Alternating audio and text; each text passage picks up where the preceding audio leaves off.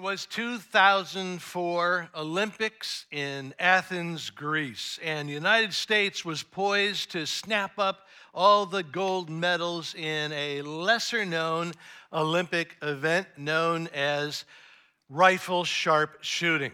American Matthew Emmons was the best shooter in the world, and in 2004, the only question was who's going to take home the bronze and the silver, because it's no doubt, everybody knows Matt Emmons is going to take home all the gold.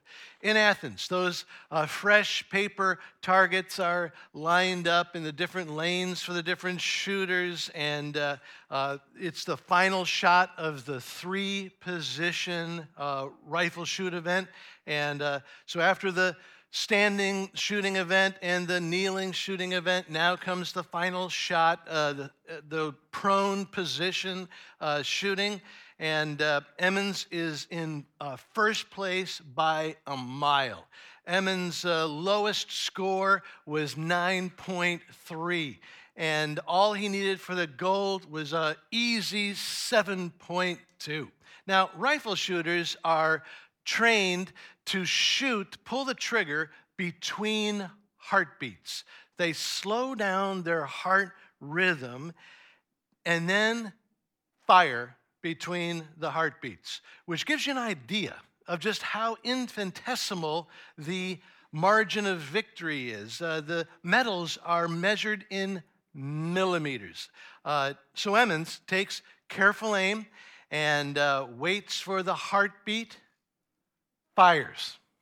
And sure enough, it's a bullseye, dead center in the target. It's a gold medal shot, except for one problem.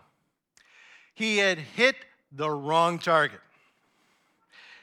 It was a rare event in rifle shooting known as a crossfire. He had shot the wrong target. And for his mistake, Emmons received a score of 0 for that shot, which meant that he went from first place to 8th place. He went from a gold medal to no medal. And I bring this up in order to make the simple point that nobody gets a medal for a perfect shot at the wrong target. Everyone in this life is shooting for a target. Every one of us is doing our best to hit that target. And in the Bible, God tells us that this life is like an Olympic event, and it will end with the possibility for some crowning medals. But the Bible also says that there will be some who realize too late at that finish line that they have been aiming at the wrong target, and that nobody gets a medal for a perfect shot at the wrong target. So here's the question I'm asking myself, and I'm asking you today. Are you aiming at the right target? So we go to Jesus, because his words are the most important words, and they appear in red ink in our Bibles. The Red Letter Challenge refers to this book that we're going through with daily readings for 40 days, where we're challenged to not only read but also apply 5 principles Jesus taught, starting with being, where being refers to being with Jesus in a relationship with Jesus. And then forgiving, which is receiving God's forgiveness and then extending it to the people in my life. And then there's serving, which is growing in unselfishness with my time and energy. And then there's giving, which is growing in generosity with my money and possessions. And finally, going, which is being a witness for Jesus and sharing him with others. About 2,000 of us here at Black Rock are engaged in this Red Letter Challenge. We're taking up the challenge to grow together, and today is day 6, where we start a full week concentrating on this very first principle, which is being. But what does Jesus mean by being? Jesus says that being is the target that I must shoot for in life. And Jesus teaches this in his encounter with 2 good friends named Mary and Martha, as found in the Gospel of Luke, chapter 10, beginning at verse 38. As Jesus and his disciples were on their way, he came to a village where a woman named Martha opened her home to him. She had a sister named Mary, who sat at the Lord's feet listening to what he said. But Martha was distracted by all the preparations that had to be made. She came to Jesus and said, "Lord, don't you care that my sister has left me to do all the work by myself? Tell her to help me." "Martha, Martha," the Lord answered, "you are worried and upset about many things, but few things are necessary. Indeed, only one. Mary has chosen what is better, and it will not be taken away from her." So like I said, to Jesus, being is the target, where being in a relationship with Jesus is the target. It's not just believing in Jesus. It's being with Jesus. Both Mary and Martha are believers in Jesus. But in this story, only one of these two believers was being with Jesus. Martha proves that it is possible to be a believer, to be a busy believer who is missing the target. Are you a believer in Jesus? That's good. That means your rifle is loaded. But it is possible, and many believers prove it, that you can be a believer who is shooting at the wrong target. Martha was a believer who was shooting at being a worker for Jesus, which is the wrong target. Martha was working in the kitchen, probably whipping something up for Jesus because she loved Jesus and wanted to do things for him. But to Jesus, being is the target. It's not just doing things for Jesus, it's being with him. It's so important to get this doing and being thing straight. Martha was doing what a Christ follower should do. She was being like Jesus in servanthood. But Jesus taught 5 principles, and the first one is being for a reason. The other 4 after being are what it means to be like him, forgiving, serving, giving, and going, as the overflow of the first one, being in a relationship with Jesus. Being is the target. It's not just being like Jesus, it's being with him. Jesus says that being in a relationship with him is the target, and in this account of Mary and Martha, Jesus teaches 3 truths about this idea of being. The first truth is being is necessary. The second truth is being is better. And the third is that being is a choice. First, being with Jesus is necessary. Jesus says, "Martha, Martha, you're worried and upset about many things, but few things are necessary. Indeed, only one." What does Jesus mean by few things are necessary? Indeed, only one. Jesus is saying that there are several things that are involved in being a follower of his, but they're all the overflow of one thing. Of course, believers are to believe in Jesus' death and resurrection. And of course, being a follower of Jesus involves doing things for Jesus out of obedience. Of course, being a follower of Jesus involves being like Jesus, displaying his love and power through the infilling of the Holy Spirit. But Jesus says all these things are the overflow of the first thing, which is being in a relationship with him. Saying I believe in Jesus, but not having this being relationship with Jesus is meaningless. It's meaningless to say that I serve Jesus or imitate Jesus if I'm not in a relationship with him. As Jesus says in John 15, "I am the vine, you are the branches. If you remain in me and I remain in you, you will bear much fruit. But apart from me and this relationship, you can do nothing. Jesus is saying, remain in me and I will remain in you. That's the target. That's the relationship. And if we have this two-way relationship, there is the medal. There is the great goal, the target. But no one gets a medal for a perfect shot at the wrong target. Being with Jesus is necessary. And Mary models what that looks like. Mary is sitting at the feet of Jesus. Well, that little phrase, sitting at the feet, someone's feet, is actually not literal. It's a little phrase that's an expression from the first century referring to a person who has made a commitment to engage in a student-teacher relationship.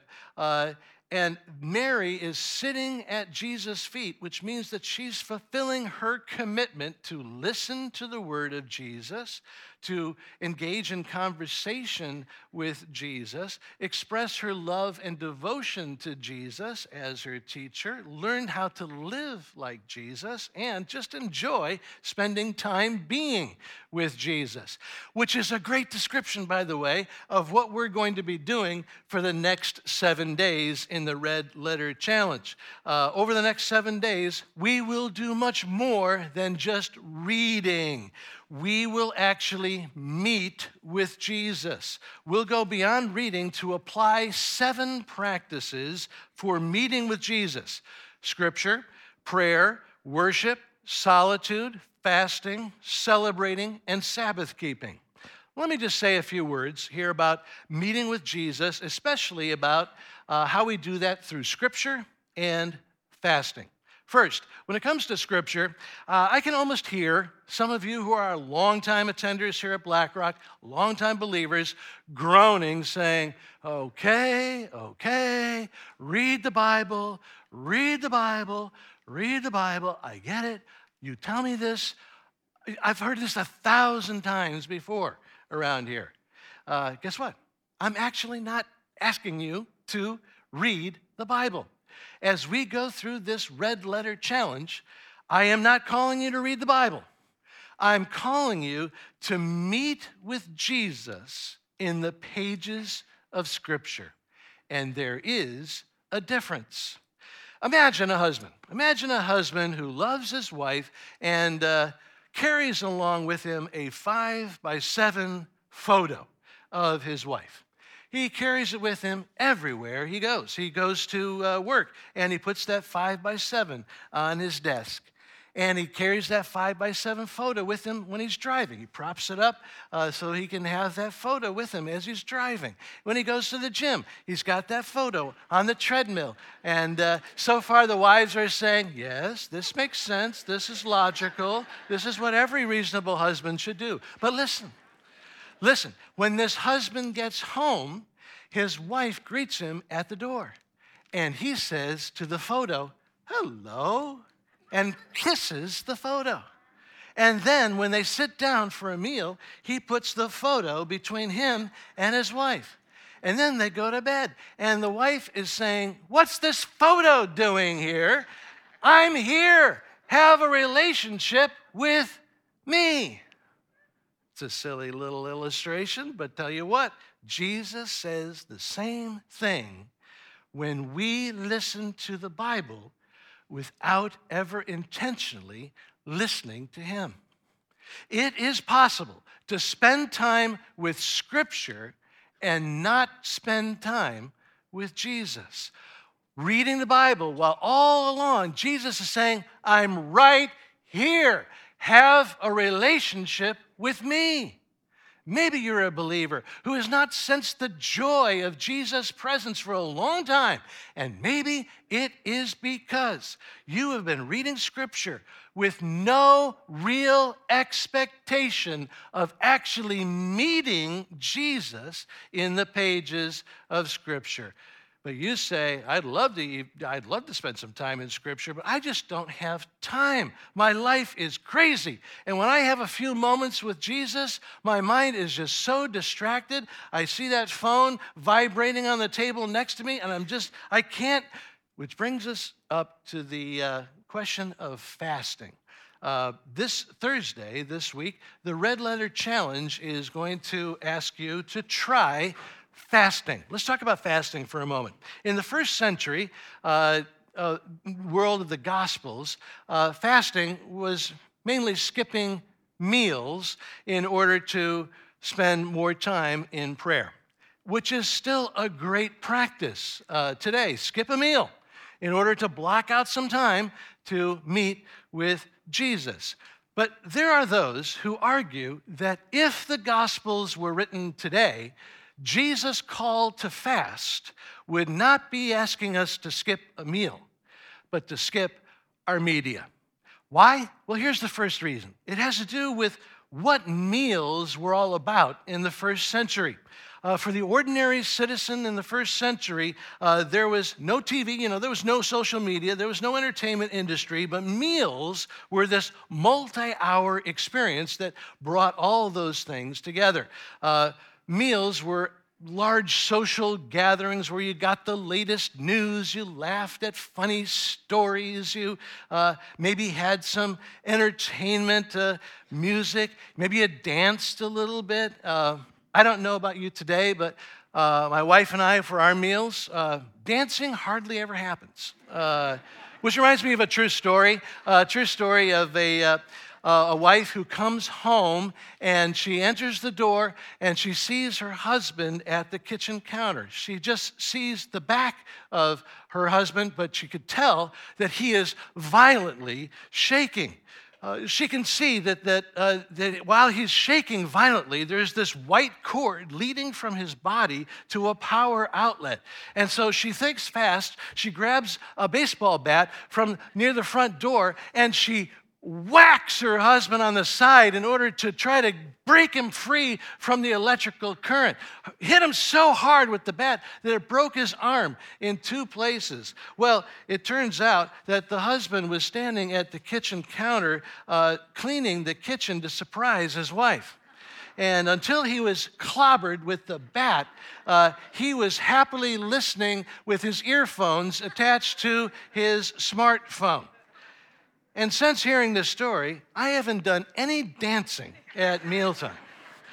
And I haven't cleaned the kitchen, which relates to this whole question of first century fasting and 21st century fasting. In the first century, mealtime consumed discretionary time and attention. In the 21st century, it's media time.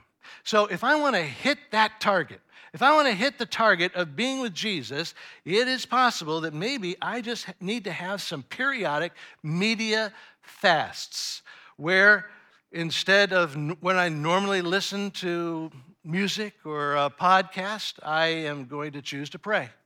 When I normally click on the TV, I'm going to spend some time meeting Jesus in the pages of Scripture. Or I'm going to decide to just put aside all forms of social media for a short period of time and use that time to be with Jesus. Maybe you've never fasted before. Well, this Thursday, take the challenge. Take the challenge and, like Mary, eliminate some distractions from your life and make the sacrifices necessary to be at the feet of Jesus. Next, being with Jesus is better.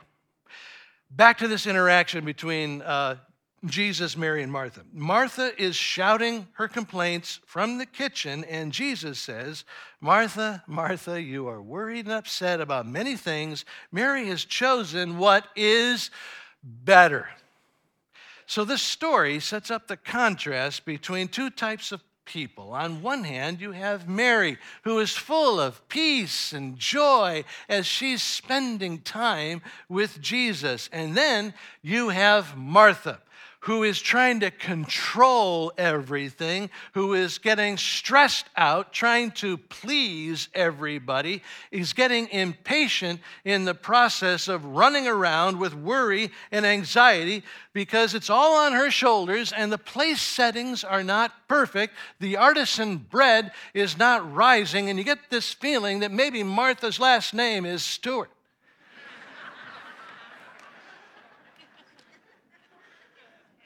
You have this contrast between Mary, who is at peace being with Jesus, and Martha, who is panicked with worry and hurry and flurry, trying to control everything. And the question is, which of these two lifestyles is better?